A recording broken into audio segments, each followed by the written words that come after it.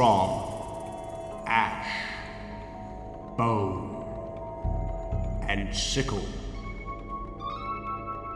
Bleeding saints and forest witches, the past unburied, the books unsealed, the old celebration returning.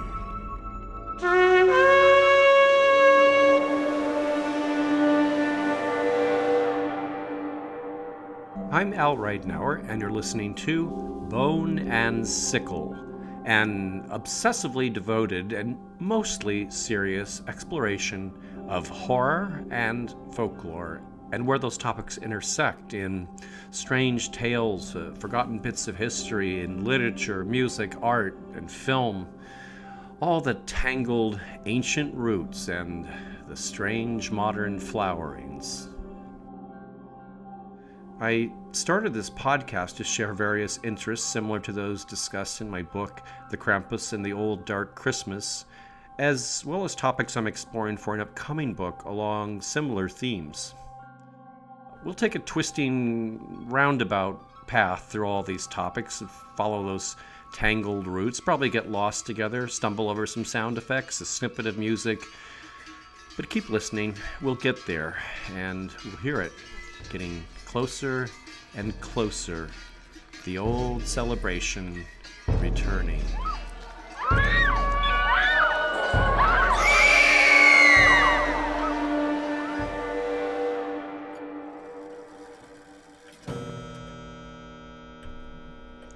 Episode 1. Welcome to my study. The scholarly clutter, the ancient tomes with their musty scent. It smells like learning, doesn't it? Please, make yourself comfortable. Pour yourself some brandy.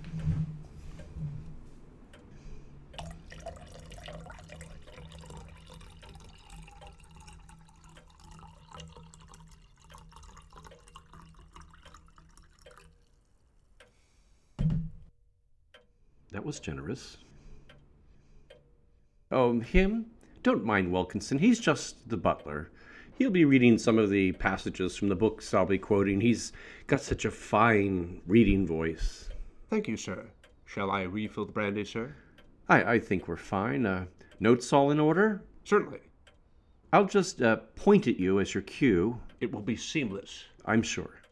And my microphone, I thought I might move it closer to that chair. But that mic stand doesn't go that low for sitting. And you don't get a full sound sitting with your body all folded over. Your lungs get compressed. The only reason I can sit is by setting the table mic here really high. See? I'm straight and my lungs are all nice and full. I see, sir. You don't get that sitting. Sometimes when you sit and talk at the same time, I can't even understand you. I do apologize. Oh, it's fine. When you stand, you get really good tones, really rich. Thank you, sir. Anyway, let's get going. So, Episode 1, Walpurgisnacht, or May Eve. Much like that great huckster Anton Szandor LaVey chose this date in 1966 to launch his Church of Satan, I've chosen the same to inaugurate Bone and Sickle. April 30th, well, why so evil? The following day is all May flowers and maypoles and sunny renewal. It's conveniently for me, since I've researched such things with my Krampus preoccupation, the answer lies in German folklore, or at least partly. A more direct influence on our English-speaking culture could be found at the Borgo Pass in Transylvania, Hollywood's Transylvania, or at a nearby inn. It's there a visitor to Dracula's castle tries to engage a coach to take him to the pass, but... The driver, he is afraid. Walpurgisnacht. Good fellow he is. He wants me to ask if you can wait and go on after sunrise. So, that's from the 1931 film Dracula. Popular film. You may have heard of it. Now, no one's sure why, but it wasn't the same in Bram Stoker's book. The book, as you may recall, is framed as a series of journal entries and letters. It's kind of an effort to add a bit of extra realism to this wild fantasy in the same way that we use found footage today in horror movies. Anyway, because it's done in journal entries, we know the exact date our character is supposed to meet Dracula at the Borgo Pass, and it's May 5th, not April 30th. So it's not Walpurgisnacht. It's still an auspicious date, and Stoker has the character fret about it, saying, "Do you know what day it is?" asks the landlady at Beatsritz. "It is the eve of St. George's Day. Tonight, when the clock strikes midnight, all evil things in the world will have full sway." Much of the same folklore applies to both occasions. I'll get into Walpurgisnacht folklore and why it and St. George's Eve might have been conflated, but first, a bit more on St. George's Eve customs. Here's a bit on St. George's Day from The Vampire in Europe, written in 1929 by Montague Summers. If you don't know Montague Summers, you want to. Summers was as eccentric as he was erudite. He was a scholar of 17th century drama and Catholic history, but also of the occult, demonology, witchcraft, and vampires. He was an ordained Catholic clergyman, but also an acquaintance, though not a friend, of Aleister Crowley. He treated the occult and stuff like witchcraft as authentic, genuinely terrifying realities. And remember, this was in the 1920s. And his appearance and manner of dress also seemed to come from another time. He was known for wearing a dramatic black cloak, old-fashioned buckle shoes, and at times carrying a silver-topped cane showing Zeus ravishing Leda in the form of a swan. And when he died, his epitaph, inscribed on his tombstone, was, "Tell me strange things." So, a perfectly wonderful oddball. But back to St. George's Day. Summers writes, "At the same time upon the eve of the saint, the power of vampires, witches, and every evil thing is at its height. Among the Ruthenians of Bukovina and Galicia, the farmer's wife gathers great branches of thorn to lay on the threshold of her house, and every door is painted with a cross in tar to protect it from the witches. The South Slavs favor bundles of thistles which are placed on the fence, the windows, and the doors to prevent the entry of any evil thing.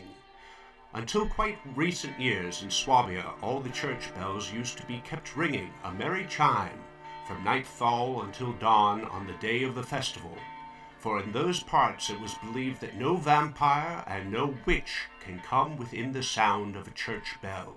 As it turns out, Stoker did quite a lot of folkloric research to prepare for his novel.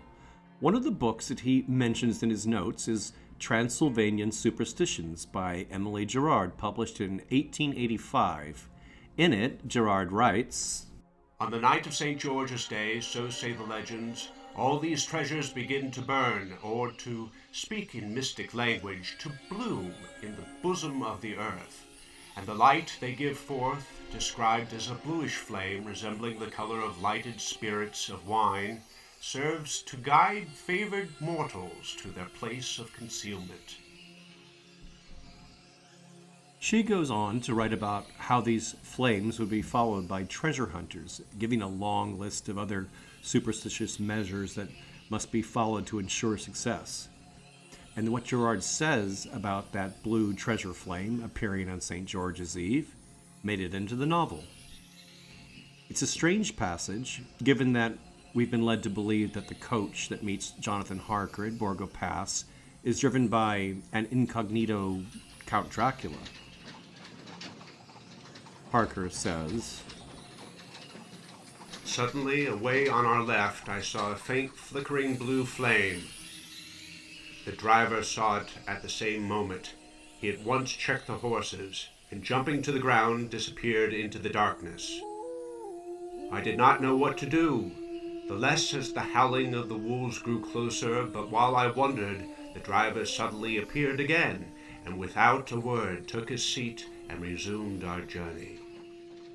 I think I must have fallen asleep and kept dreaming of the incident, for it seemed to be repeated endlessly, and now, looking back, it is like a sort of awful nightmare. Now, you'd think Dracula was pretty much set for money, since the whole reason Harker's visiting is to facilitate him buying real estate in London. Maybe, it's just like a hobby of the Count's, like those guys on the beach with metal detectors? If you think about it, he doesn't really have a legitimate income flow. So maybe Stoker's trying to answer some practical questions here. Later in Chapter 4, Harker sneaks down into the castle's lower chamber and notices piles of gold coins, which were forged over various centuries, it says. And those could have been buried for years, I suppose. I guess even a 500-year-old vampire has to find a way to make ends meet. So, Stoker was big on details. As I was saying earlier, he has the date fixed for the visit to Dracula's castle as May 5th, the eve of May 6th, the date St. George's Day is celebrated in regions dominated by the Eastern Orthodox Church, like, for instance, Transylvania. But in Western Catholic regions, it's April 23rd. The reason being the Eastern Church historically stuck to the old Julian calendar, not our newfangled Gregorian system. So, the two calendars are off by 12 days. Now, that historical calendrical shift back in 1582 had an impact on culture, on folklore, folk practice. The 12-day difference meant certain practices and beliefs, which might have been fixed to one particular date, would drift over a cluster of 12 days. It's how we got the expanded 12 days of Christmas, with the spread between December 25th and January 6th, between the new and what in England they call the Old Christmas, the old being January 6th. I talk a good deal about the dark associations these 12 Christmas nights had in my Krampus book. These extra days were considered a sort of weird, lost, in-between time at the end of the year. And just like the St. George Walpurgisnacht period, it was a time when the doors between worlds were believed to have been left open for all sorts of supernatural mischief. All of this gives us a bit of a clue on the Walpurgisnacht St. George kerfuffle. Stay with me. Now, you'll notice that smack dab in the middle between the Gregorian Catholic St. George, April 23rd, and the Julian Orthodox St. George, May 6th, we have May 1st, and its eve, Walpurgisnacht. So, couldn't that be a reason the old folklore attached to both occasions seems so similar? Maybe we just chalk it all off to round-off error, and the 12 days are one big holiday, a single holiday. The name Walpurgisnacht wouldn't be used in Romania anyway, of course. Nacht is German for night, and the Walpurga part comes from a saint buried in Germany, so it's fairly localized to German-speaking lands. But perhaps an underlying older pagan holiday predated any saints' names that got attached. But the question remains, why wouldn't the film just use St. George's Eve, the date provided in Stoker's text? Why make it so complicated for me to go through all this? But if you think about Hollywood in the 1930s, it could make sense. The film industry was swimming with German emigres. Universal, the studio that made the film, was founded by the German Carl Laemmle, who brought in plenty of other German talent. And Carl Laemmle Jr. produced the film, and the cinematographer Karl Freund was from Bohemia, the German-speaking region of the Czech Republic. But the writer, the actual guy who might have made this odd substitution, I don't know his heritage. Garrett Fort's his name. Doesn't sound particularly German, but it's safe to say he worked with Germans in the industry and possibly uncredited German co-writers on the script who just thought Walpurgisnacht sounded, I don't know, a bit scarier. Now, Garrett was sort of the go-to guy for horror scripts in the early 30s. He not only worked on Dracula, but also Boris Karloff's Frankenstein. Frankenstein. Frankenstein. Frankenstein. With the success of all this, it's sort of natural that he was recruited for what was to be a follow-up to the success of Dracula. Dracula. That film was Dracula's Daughter. It's promoted, or at least originally intended, as a film based on the story Dracula's Guest, which, as it turns out, was not only written by Bram Stoker, but also mentions Walpurgisnacht as the day of a vampiric encounter. Though little or nothing of the actual text of Dracula's Guest makes it into the film, it's probably safe to assume that Garrett Fort would have read this story before working on the 1936 film. But did he read it before working on the 1931 film and get the idea about Walpurgisnacht from the story then? Possibly being the go-to horror script guy, he was actually interested personally enough in the horror genre that he might have read it on his own before he even started on Dracula. But again, we don't know. In any case, Stoker's story, published in a posthumous 1914 collection, was described by his widow as material originally intended for the novel Dracula, but edited out. In the story, a nameless narrator, presumably, the same Jonathan Harker in the novel, visits Munich en route to Transylvania, and there in Germany has a weird encounter on Walpurgisnacht, and describes that night as one when the devil was abroad, when the graves were opened and the dead came forth and walked, when all evil things of earth and air and water held revel. And so he gets a taste of all this when he's caught by a nocturnal snowstorm and finds shelter in what he realizes is an abandoned cemetery. He somehow falls or breaks through the door of a crypt which happens to have an iron stake hammered through the roof. And sees an inscription reading, Countess Dollingen of Graz in Styria sought and found death, 1801. And then inscribed on the back of the tomb, in graven great Russian letters, and I'm not sure why Russian, but it says, the dead travel fast.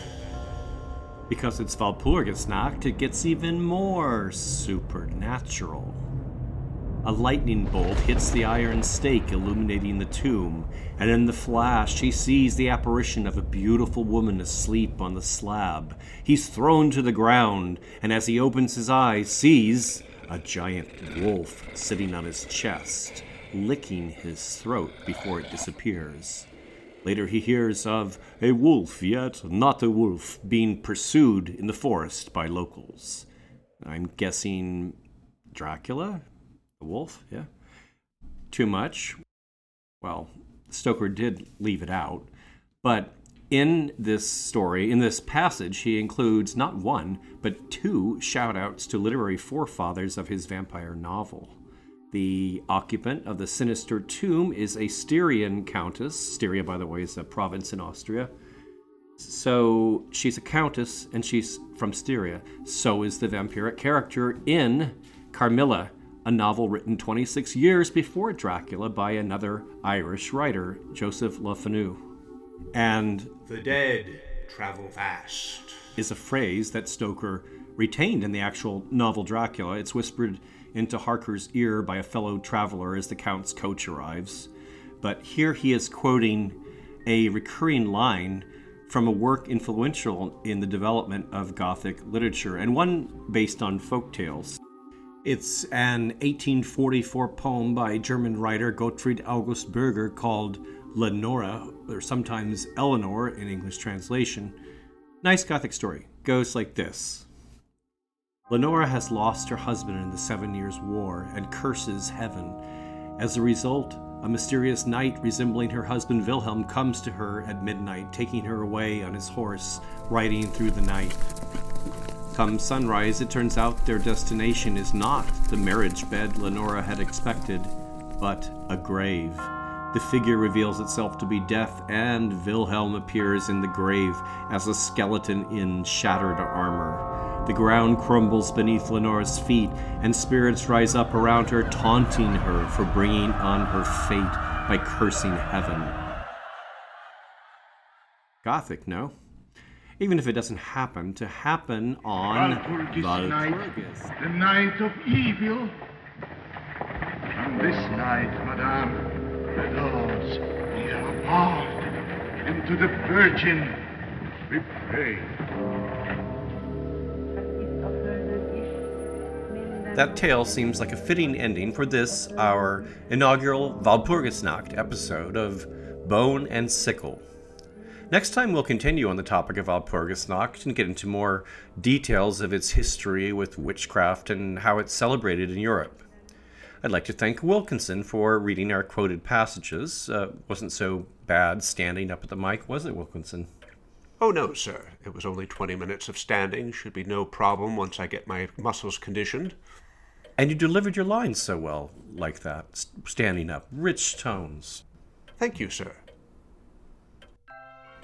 I hope everyone enjoyed this, our first episode of Bone and Sickle, and will continue listening to future shows. Shows are uploaded on Mondays every other week. Please visit the website, boneandsickle.com, all one word, where you can find show notes, images, and video of topics mentioned in this podcast. You can find the podcast on SoundCloud, YouTube, and on the Bone and Sickle website. You'll also find links on our website to our social media pages, which we're just setting up. And there's a Patreon link where you can donate to support this foolish undertaking. Patreon members have a choice of gifts and incentives, including exclusive access to extra bits of the podcast. I would love to get your comments on what you liked, questions you have, suggestions, topic ideas, or any other messages, really. And please do like and comment when and wherever you can. This show is written and produced by me, Al Ridenour, and Wilkinson is played by Rick Gallagher. Thanks so much for listening.